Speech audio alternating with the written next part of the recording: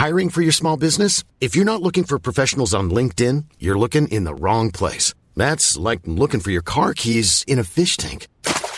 LinkedIn helps you hire professionals you can't find anywhere else, even those who aren't actively searching for a new job but might be open to the perfect role. In a given month, over 70% of LinkedIn users don't even visit other leading job sites. So start looking in the right place. With LinkedIn, you can hire professionals like a professional. Post your free job on linkedin.com/people today. Millions of people have lost weight with personalized plans from Noom. Like Evan, who can't stand salads and still lost 50 pounds. Salads generally for most people are the easy button, right? For me, that wasn't an option. I never really was a salad guy. That's just not who I am. But Noom worked for me. Get your personalized plan today at Noom.com. Real Noom user compensated to provide their story. In 4 weeks, the typical Noom user can expect to lose 1 to 2 pounds per week. Individual results may vary.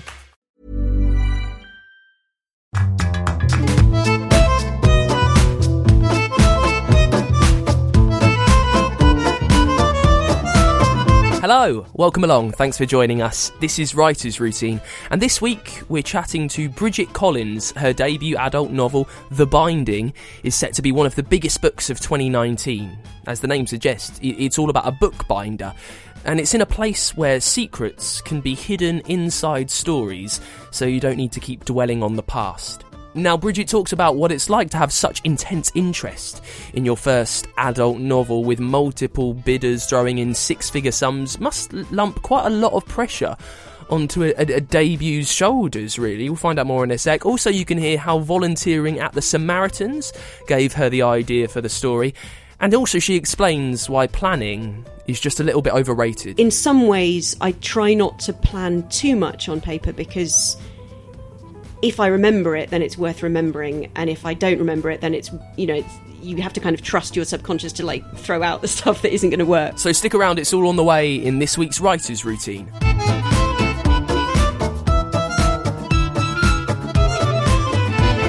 Yes, hello, thanks for being there.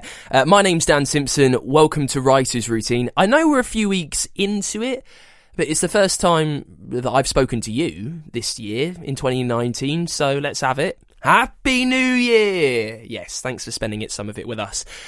Now, this is the show that takes you through the working day of an author, a creative. Someone that, even though maybe they've got a million other things going on, they've got normal jobs maybe, they've got families, they've got errands to run, hobbies to keep up with, they get their idea, they take a pen and a paper, probably a laptop and a keyboard actually, and they get down to it. They keep going, and we'll try and find out how they managed to do that. It's due to be quite a big 2019 on the show, actually. Hopefully we'll have chats with some fantastic authors on the way, like Frank Cotterill-Boyce. He's due to be coming on in the next few months. Jeffrey Deaver as well. He's meant to be here in a couple of weeks, really. And I know that we've had a slightly slow start to 2019. I've had a few DMs on Instagram asking, when is this coming back? What are you doing? Has it stopped? Well, no, we are going to be here for the new year. But, the publishing industry is a bit slow across Christmas. It's taken a while to get a few emails replied to, but fingers crossed we'll keep going right through the new year with some fantastic chats for you. But maybe don't hold me to it. What would be really helpful, though, if you want to see us carry on and get much bigger, is that if you left us a review over on the iTunes podcast store. See, it really helps with our place in the chart on there, and that lets other people see what we're doing. It lets other authors know that we really do mean business, and then we can get more people involved with us. It only takes like a minute of your day, and it can just help us out so much. Please, I'm almost begging. Leave us a review, give it a go over on the iTunes podcast store. This week, our guest talking us through her working day is the fantastic Bridget Collins. She's just published The Binding, and it's a beautiful book, stunning. Not only the words and the story that's inside the pages, but also the physical copy of it itself. It's one of those books, when you want to be tactile with it. You don't want to put it down, you just want to kind of caress the spine. It just looks so stunning. If you've not heard of it yet, I reckon you need to get on the bandwagon early. You're going to hear a lot about this in the next few weeks. It's the publisher's lead title for 2019. They're ploughing a lot of effort and energy into making sure this magical story gets the audience that it deserves. It's all about Emmett Farmer, who's a bookbinding apprentice. And bookbinding in this story, it's a trade unlike any other. It's magical. It helps people forget their worst secrets by locking their stories away in books that can never really be opened. Until one day, in the dusty shelves, the apprentice, Emmett, he finds his own name on one of the books, and he wonders, what secret has he forgotten about? There's a very eternal sunshine of the spotless mind feel to this story, and it's a love story as well. I really think you need to get involved with it. Now, Bridget, she's published around 7 young adult novels in the past. We'll talk through those. Also, she's written plays, she's acted, she's even volunteered at the Samaritans. And you can hear how that gave her the ideas for this story in just a sec. Also, we talked about why this book was the one that, for all the years of writing, she really wanted to get down onto paper, and you can find out why it took her so long.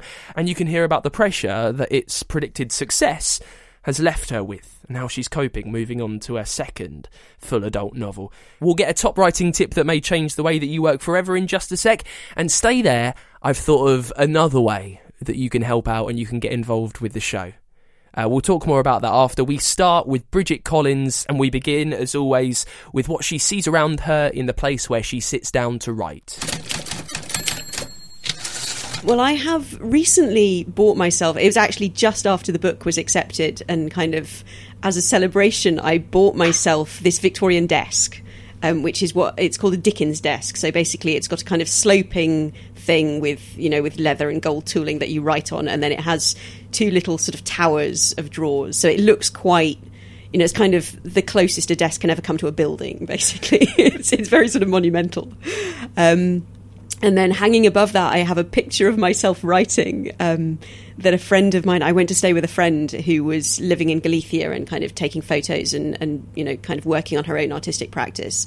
And I wrote for a couple of days in this sort of abandoned country house in Spain, which was full of these kind of antique furniture and piles of magazines and all sorts that had been mouldering there for 50 years or so. It was incredible, and she kind of took this photo of me writing. So yeah, when I'm writing, I'm kind of looking at myself writing, which is a bit kind of weird, I suppose. But you've got this imposing desk that you say. Is there any other art on the walls? Have you got books on shelves around you? What else is in the room? Not in that room. It's quite a narrow room because it's basically our sort of second bedroom, which is so it's very small, and it's not. It's not wide enough to have more than just a desk in, really. So it's kind of, blank white walls apart from this photo. Behind me, there's a sort of big dresser, which has like my husband's glass bottle collection in it. And then directly behind me, I have a desk which I use for like bookbinding and stuff. So that's kind of a modern space with a cutting mat and a bottle of glue and things like that. It's always very messy. I don't think I've ever met an author where it's not been really messy. Well, talk to me about the mess then. So not just that, but will I find, if I were to walk in now, sheets of A4 all over the place with ideas? Is there post-it notes lining walls? How do you organise that part of your writing? My writing, I have some notebooks. So I have some red spiral-bound, narrow-lined notebooks, which kind of have ideas in, and I kind of have those per book. So I'm writing down, like the book I'm working on at the moment, in that notebook are things like a floor plan of the building and kind of characters' names so I don't forget them, and then bits where I've kind of written longhand in a cafe or something. And then sort of scattered around, there's just general mess, so it's not really writing related. It's like bank statements that I haven't filed yet, and old cups of tea, and I'm trying to think what's on my desk at the moment. Are you writing on a keyboard on a Oh no, I'm writing on a laptop, which I do occasionally write longhand. Like I can sometimes go to a cafe and like if I'm finding it hard to work, sometimes to break that, I'll kind of take myself into a different space and often write longhand. But most of the time I'm writing on a computer. Well, let's talk about then times that perhaps you may take yourself to a cafe. The show is called Writer's Routine. Tell me about yours. So the moment you wake up to the moment that you go to bed on a day when you are writing, how does it work? Okay, so I wake up. I don't have an alarm. I wake up when I wake up, or possibly when my husband wakes up, if he's noisy. And then I'll go and get a cup of tea, have a cup of tea in bed. And then I'll have, so I have breakfast in bed, and I'm normally reading at that point. Like, most of my reading gets done in the morning before I start work. Then I would probably start work at about 10 or 10:30, and I'll make myself another cup of tea, go and sit down at my desk, and then probably procrastinate for half an hour with email and Facebook and Twitter, which I didn't used to be on Twitter, but my publisher told me I had to. And it's so addictive. And then I'll probably start work actually at about 11:30. And what I aim to do is write 1,000 words. So that sometimes, on a good day, that'll happen in like an hour and a half. And on a bad day, it obviously won't get done at all, but I'll kind of sit there until, I'll sit there until lunch, and then I'll have lunch. And then at about 2:30, I'll kind of give up and go and do some form of exercise, which I think I find that really helpful because, I can feel the blood kind of going to my brain and the ideas starting to work again. Well, I've spoken to many authors who say exactly that, who say, the story isn't written fingers to the keyboard. The story's mainly written when you're out doing other things, and all you're doing is just getting it out then. Is that it? So you go off to exercise, do you then do anything else in the evening just to keep things ticking over? Not normally. I think the nicest thing is when I want to go back to it, and there are days where I or sometimes if an idea has come to me while I'm exercising, then sometimes I'll go back to it, like if I've kind of broken the block, as it were. But normally I would actually, what do? I have a nap in the afternoons. You're spending all your day in bed. I know. I probably do spend most of my time in bed if I looked at it and kind of drew a diagram. When I'm writing a book, I know the shape of it. I know that there'll be kind of stepping stones and markers that I want to hit. And then the rest of the time I don't, like if I'm in the middle of a scene, obviously I'll know where it's going. But I think often when I don't know what I'm writing, it's because I don't know where I'm going, and kind of trying to work out what I'm actually trying to achieve is the battle. Like once I know what the scene is meant to be about, then it's just a question of finding the right words, which is relatively easy. Tell me about the first moment that the idea for the story came into your head. I knew I wanted to write about bookbinding, so I can remember. I don't think I can remember like the actual moment. I can remember sort of very early days, like walking down the street and thinking, like having a picture in my head of somebody visiting a bookbinder, and it was kind of very Victorian, and I had the feeling of historical fiction about that image.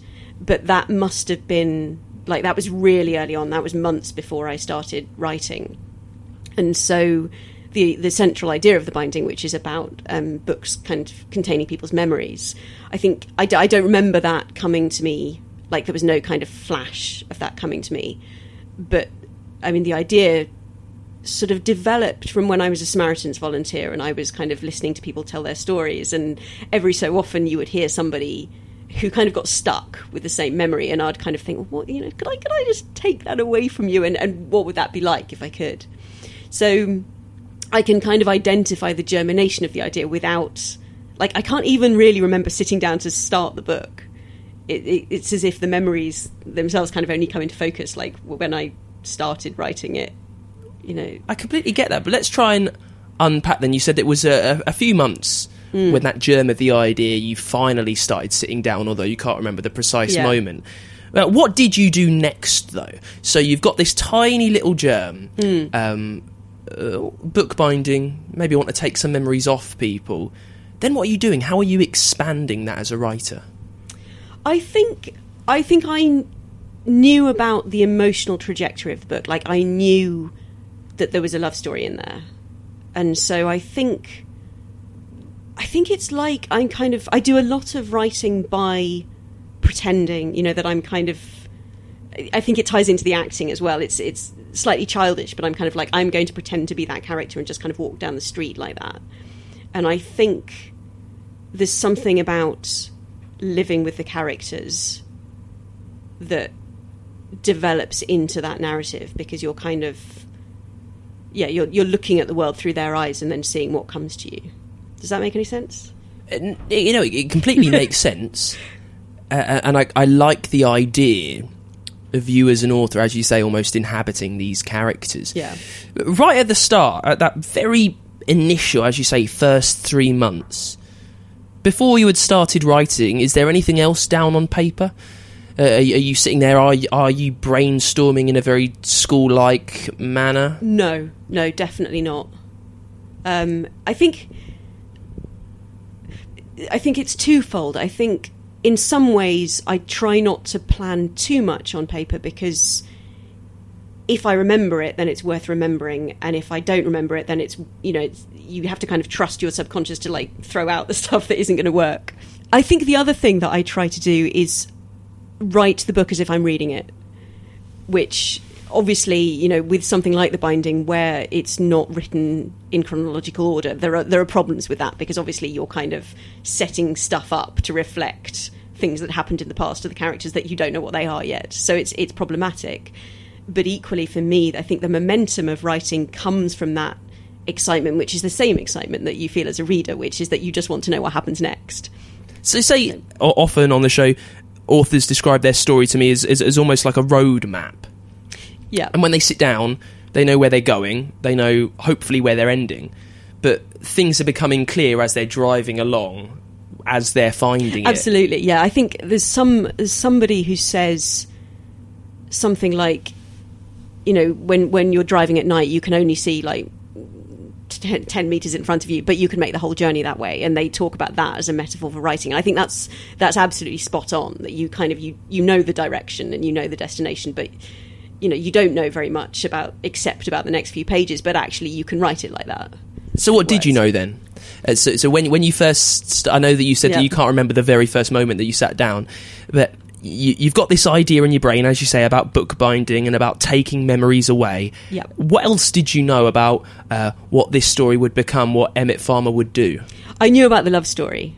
So I knew that there would be this very passionate relationship which would be forgotten by both protagonists at different points. Because I think one of the things that really drove me with The Binding is, I love those moments in fiction where people who love each other meet each other and don't recognise each other. I think there's something really kind of poignant and rich about that. So I knew about that, and I knew about the place, I think, and the bindery as it features in The Binding is pretty much pure wish fulfillment. It's kind of, I want somewhere quiet on the marshes, really beautiful, where I could just work and not be distracted. So that place was, it was almost a character in its own right, that kind of I was dreaming about what that would be like. When I started, he was kind of, his story was absolutely about the plot, and it was about the central relationship, but it was kind of, he sort of almost didn't exist until he got to The Binding. And my agent sort of said, well, this is weird. He's a strangely sort of neutral, childish character. Like, what's going on with him?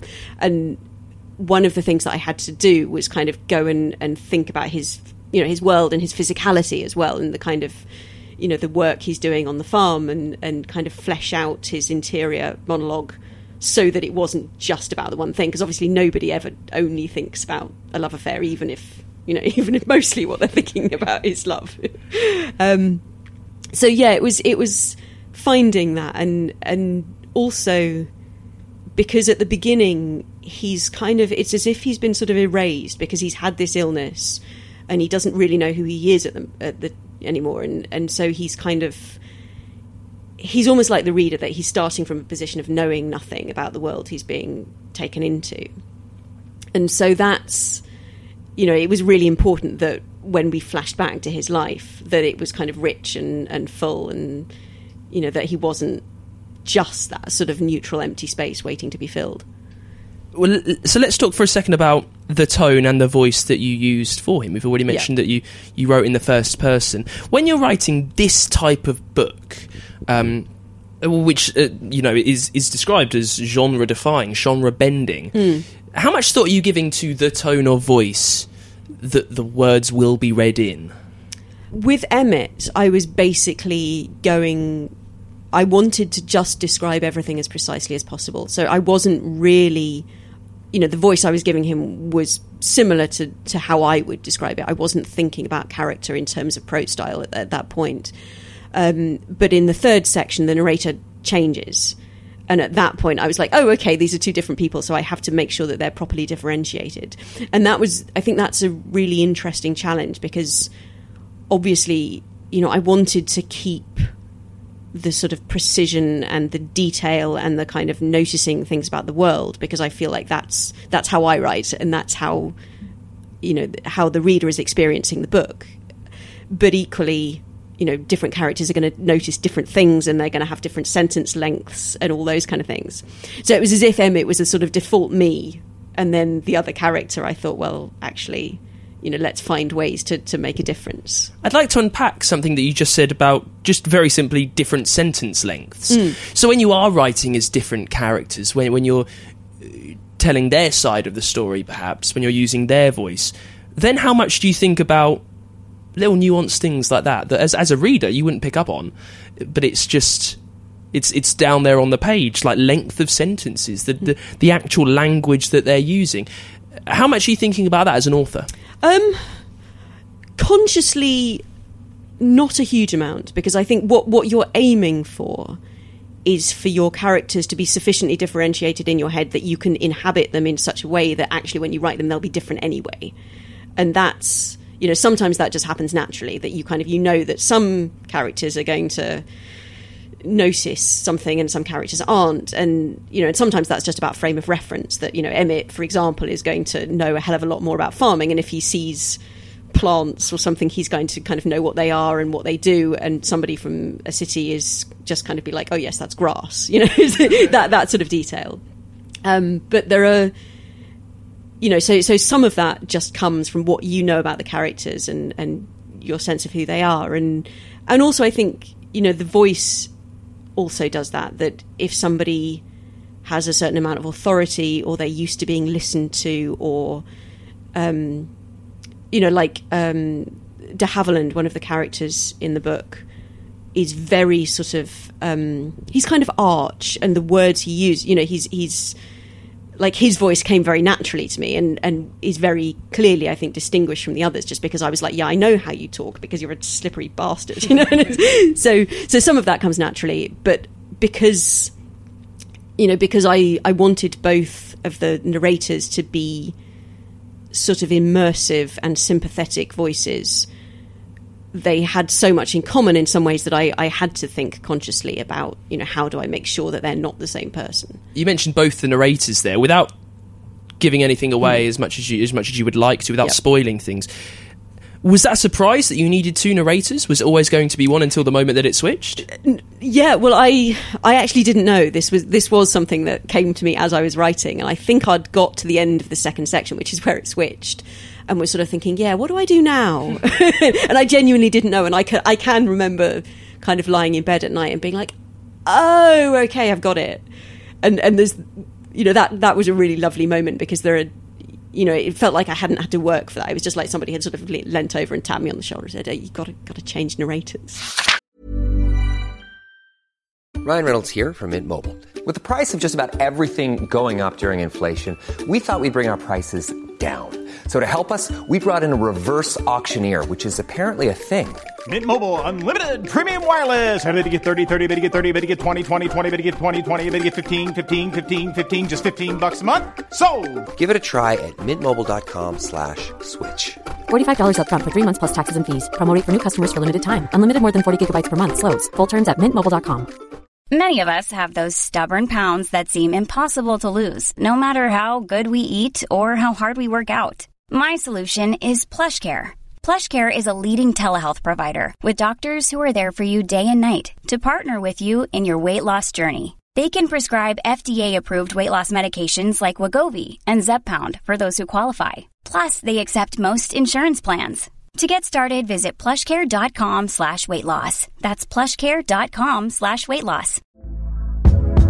Hey there, it's Michelle Norris. I'm host of a podcast called Your Mama's Kitchen. When I travel, I'm usually looking for a way to find a taste of home when I'm not at home. And one of the things I love to do when I am at home is entertain. And Airbnb allows me to do that. When I was in California recently, I rented a house that had a great kitchen. And when we were sitting around the table, we were all thinking, we're in someone else's house. Someone could be in all of our homes as well. If you have a home, but you're not always at home, you have an Airbnb. Your home might be worth more than you think. Find out how much at airbnb.com/host.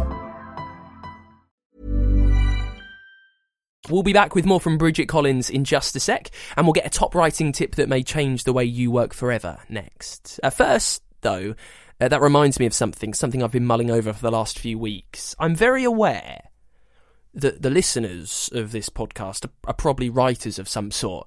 Obviously, right? That's kind of the point. I doubt this gets many of the average podcast listeners that need anything to kill the time on their commute. I mean, we know my dad wrote a porno. I think the only thing we've got in common with them is writing, really. And I've been thinking a lot more about that. The writer. Maybe that's you. Are you a writer and you've just finished your book, or you're struggling through parts of it and you're looking for publishers to listen to what you want to say, you want to get it out there? Well, why don't you come on this show and let us do that for you? I'm really up for it, honestly. If you've got a writer's routine, if you've got some tips and tricks that helped you get your story down on paper that you want to tell everyone about, why don't you let us be the middleman? Easy. It's really simple to let us know if you want to come on and talk us through your story. You can do it through Twitter. We are at WritersPod over there. Give us a follow while you do it too. Also on Instagram, you can find us. It's Writers Routine, and DMs are always open. Fire one over, and you can also get to writersroutine.com, where you can send us a message all about your story. It's time for today's top writing tip that may even change the way that you work forever. And this week, it's from a crime writer and a cattle farmer, with a short but sweet reminder that you need to get stuff done. Hi, my name is James Oswald. My new book, No Time to Cry, is out now. And my top tip is finish the draft. It doesn't have to be good, it just has to be done. I told you, short, sweet, but really useful and succinct. You can listen to the full chat with James Oswald and hear all about his working day, how he marries being a cattle farmer by day and a crime writer by night, and tinkering around on classic cars during the weekend. We've got the full episode that you can catch up on right now. It's over at writersroutine.com. Right, let's get back to Bridget Collins then, the star of this week's episode, the author of the brand new book, The Binding. It's due for huge success in 2019. It's been called a genre-defying fusion of history, of magic, and a powerful exploration of mental illness. Now, in this half, we talk all about the differences between writing young adult to proper adult fiction, and why she didn't really write it with any particular age range in mind. We talk about habits as well, the writing habits that you make when you're starting out with an author. And we pick things up, chatting about the edit. You know, if this was the book that she's told us that she really wants to write, and that she ploughed so much emotion and so much ideas into it, what was it like sitting down with your agent and having to cut so much out? It was hard. It was probably the biggest edit I've done. I mean, I edited it 3 or 4 times. So I did a big edit for my agent, and then I did a smaller edit for my agent, and then I did an edit with my editor and my American editor, and then I did like a line edit, and so it's been through a lot. And editing is really interesting, because in some ways it's much easier because obviously you have something there to work on, and in some ways it's really hard because you're kind of you have to concentrate on everything that's there already. And you have to, try and maintain the discipline of reading it as if you haven't read it before, because otherwise, the background noise kind of gets so loud that you actually can't see what's there anymore. So what was nice about it was that the more I edited it, the more it became about the relationship rather than the kind of the sort of adventure of what was happening around the characters physically. You often feel like you're kind of down a mine and you're chipping away at the, and you're trying to bring out something that may or may not be there already. I'd like to ask you very quickly about, we've already kind of spoken about how people have described this as a genre-defying book. And it seems to be a book laden with themes. It's got a lot to say. When you did sit down, even though you can't remember it, to start writing your story, what did you want it to say? What did you want the point of this story to be? I just wanted it to be a kind of immersive, moving love story. I think I was using the stuff about memory to enable the plot rather than using the plot to talk about memory. So it was absolutely about just writing a book that I wanted people to read and enjoy and kind of be absorbed by. The memory stuff, I think, I find that really intriguing personally, and I am fascinated by the way memory makes us who we are, and how if you get rid of memories, or, that kind of takes something of our humanity away somehow. And I think there is also a message, although it certainly wasn't conscious, but in the book, I think the implication is that we have to feel, miserable feelings. We have to feel the sorrow and the pain and the embarrassment, and that those are worth sitting with, even if we would rather get rid of them. But that was something, that I think that's just how I feel personally, and it happened to come through in the book. It wasn't like I decided that I wanted to explore that in the book. And genre-wise then, because as you say, you've written YA before. I've spoken to a lot of authors on the show who are extremely genre-based. Thriller authors, crime authors, romance authors. How hard is it as an author and it not to have a genre? Because I'd imagine a lot of publishers want it to. They want somewhere to put it on the bookshelf, for instance, when you're in Waterstones or something. As an author, how hard is it not to be... How hard is it to almost write open-ended and just tell your story and not be moved by all the genres that maybe exists that might be pulling your brain in different directions? The great thing about this book for me was that when I wrote it, I was between contracts and my editor at Bloomsbury had left. And I wrote it because I kept trying to, I was sending idea after idea after idea to my agent, and every time she was like, yeah, great idea, but no, it's not commercial. And so the binding really came out of, I'm going to stop second guessing what's commercial, and I'm just going to write the book I want to write. And so I didn't even, when I wrote it, I didn't even know if it was an adult book or a young adult book or anything like that. So I was really, I was doing everything you shouldn't do if you're trying to pitch a book. I was like, I don't care about genre, I don't care about age group even.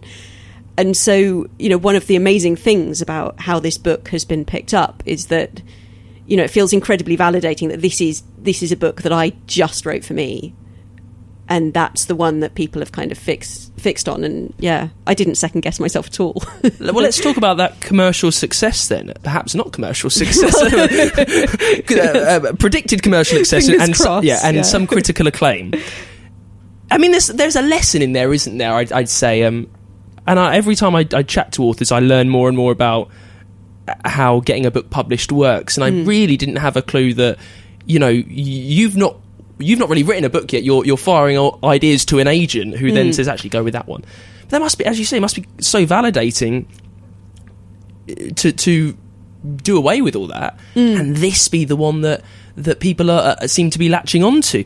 How does it feel for you, to have this idea and suddenly everyone wants a part of it, this thing that you've slaved away at for years and years? Oh, it's amazing. And I think for it to happen with a book that, feels like the most authentic book so far, because I wasn't thinking about marketing or the audience or anything, that's incredibly special.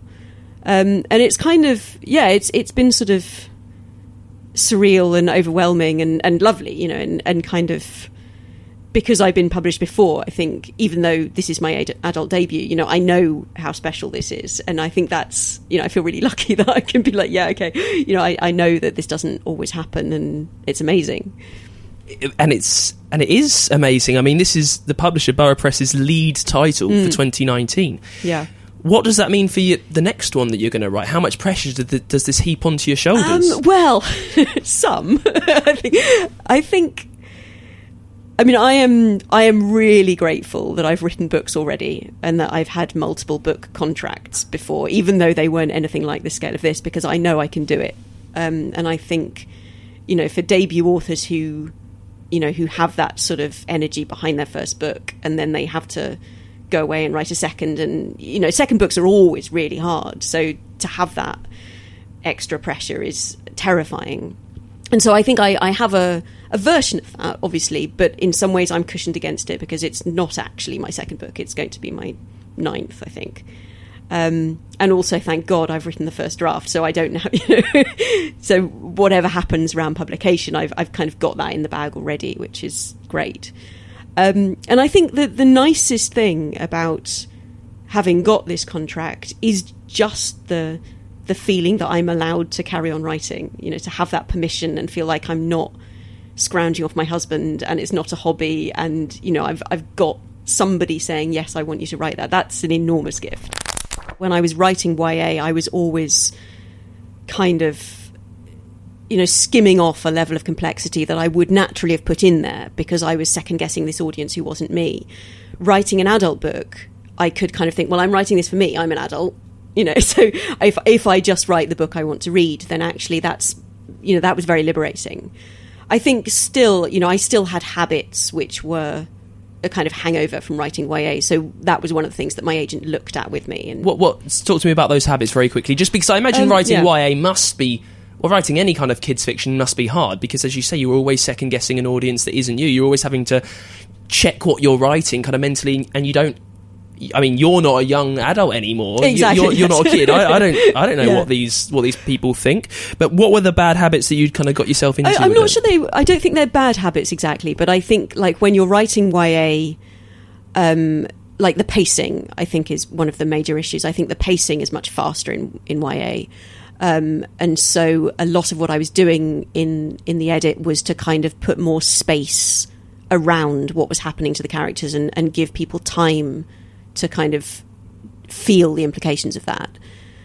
And I think conversely with YA,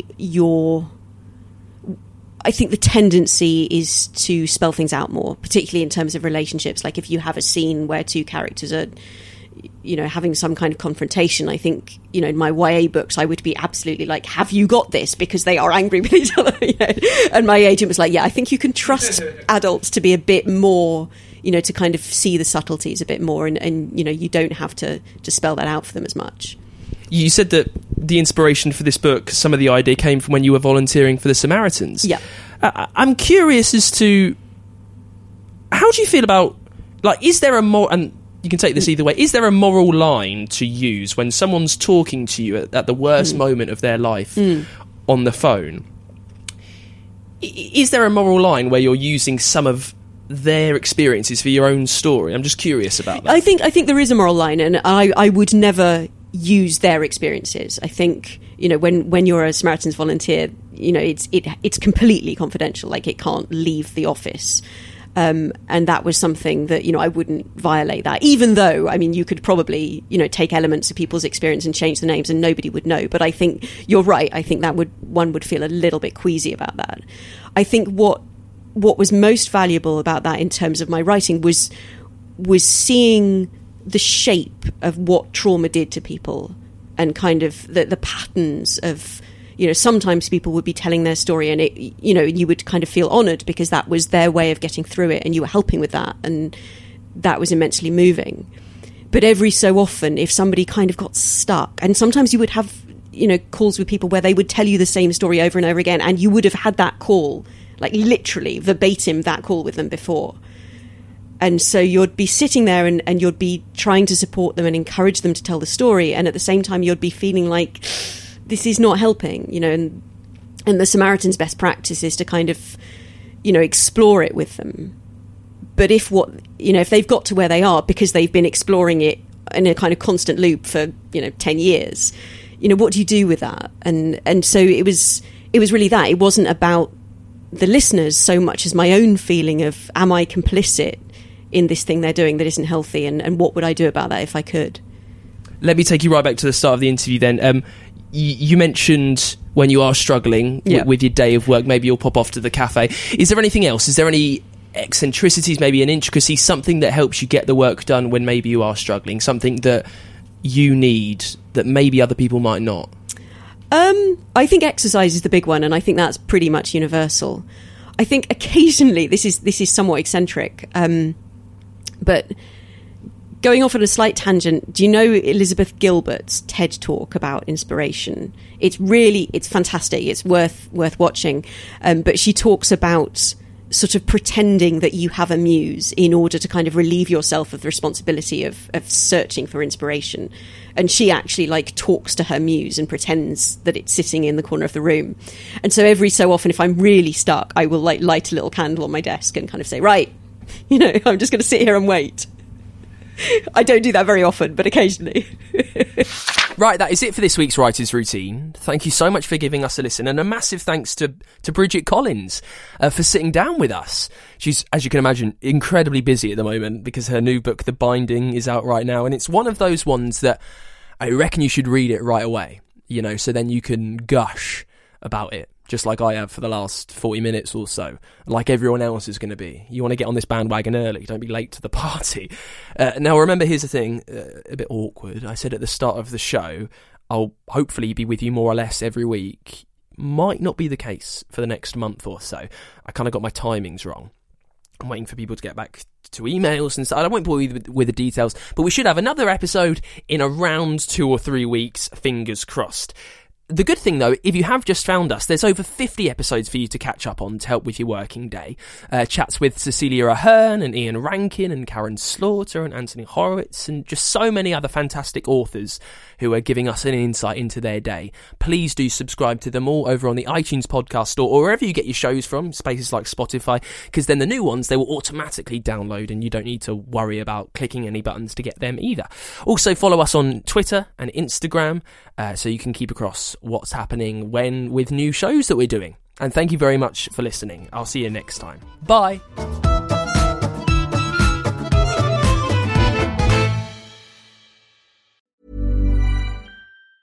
Mom deserves the best, and there's no better place to shop for Mother's Day than Whole Foods Market. They're your destination for unbeatable savings, from premium gifts to show-stopping flowers and irresistible desserts. Start by saving 33% with Prime on all body care and candles. Then get a 15-stem bunch of tulips for just $9.99 each with Prime. Round out Mom's menu with festive rosé, irresistible berry chantilly cake, and more special treats. Come celebrate Mother's Day at Whole Foods Market. Planning for your next trip? Elevate your travel style with Quince. Quince has all the jet-setting essentials you'll want for your next getaway, like European linen, premium luggage options, buttery soft Italian leather bags, and so much more. And it's all priced at 50 to 80% less than similar brands. Plus, Quince only works with factories that use safe and ethical manufacturing practices. Pack your bags with high-quality essentials you'll be wearing for vacations to come with Quince. Go to quince.com/trip for free shipping and 365-day returns.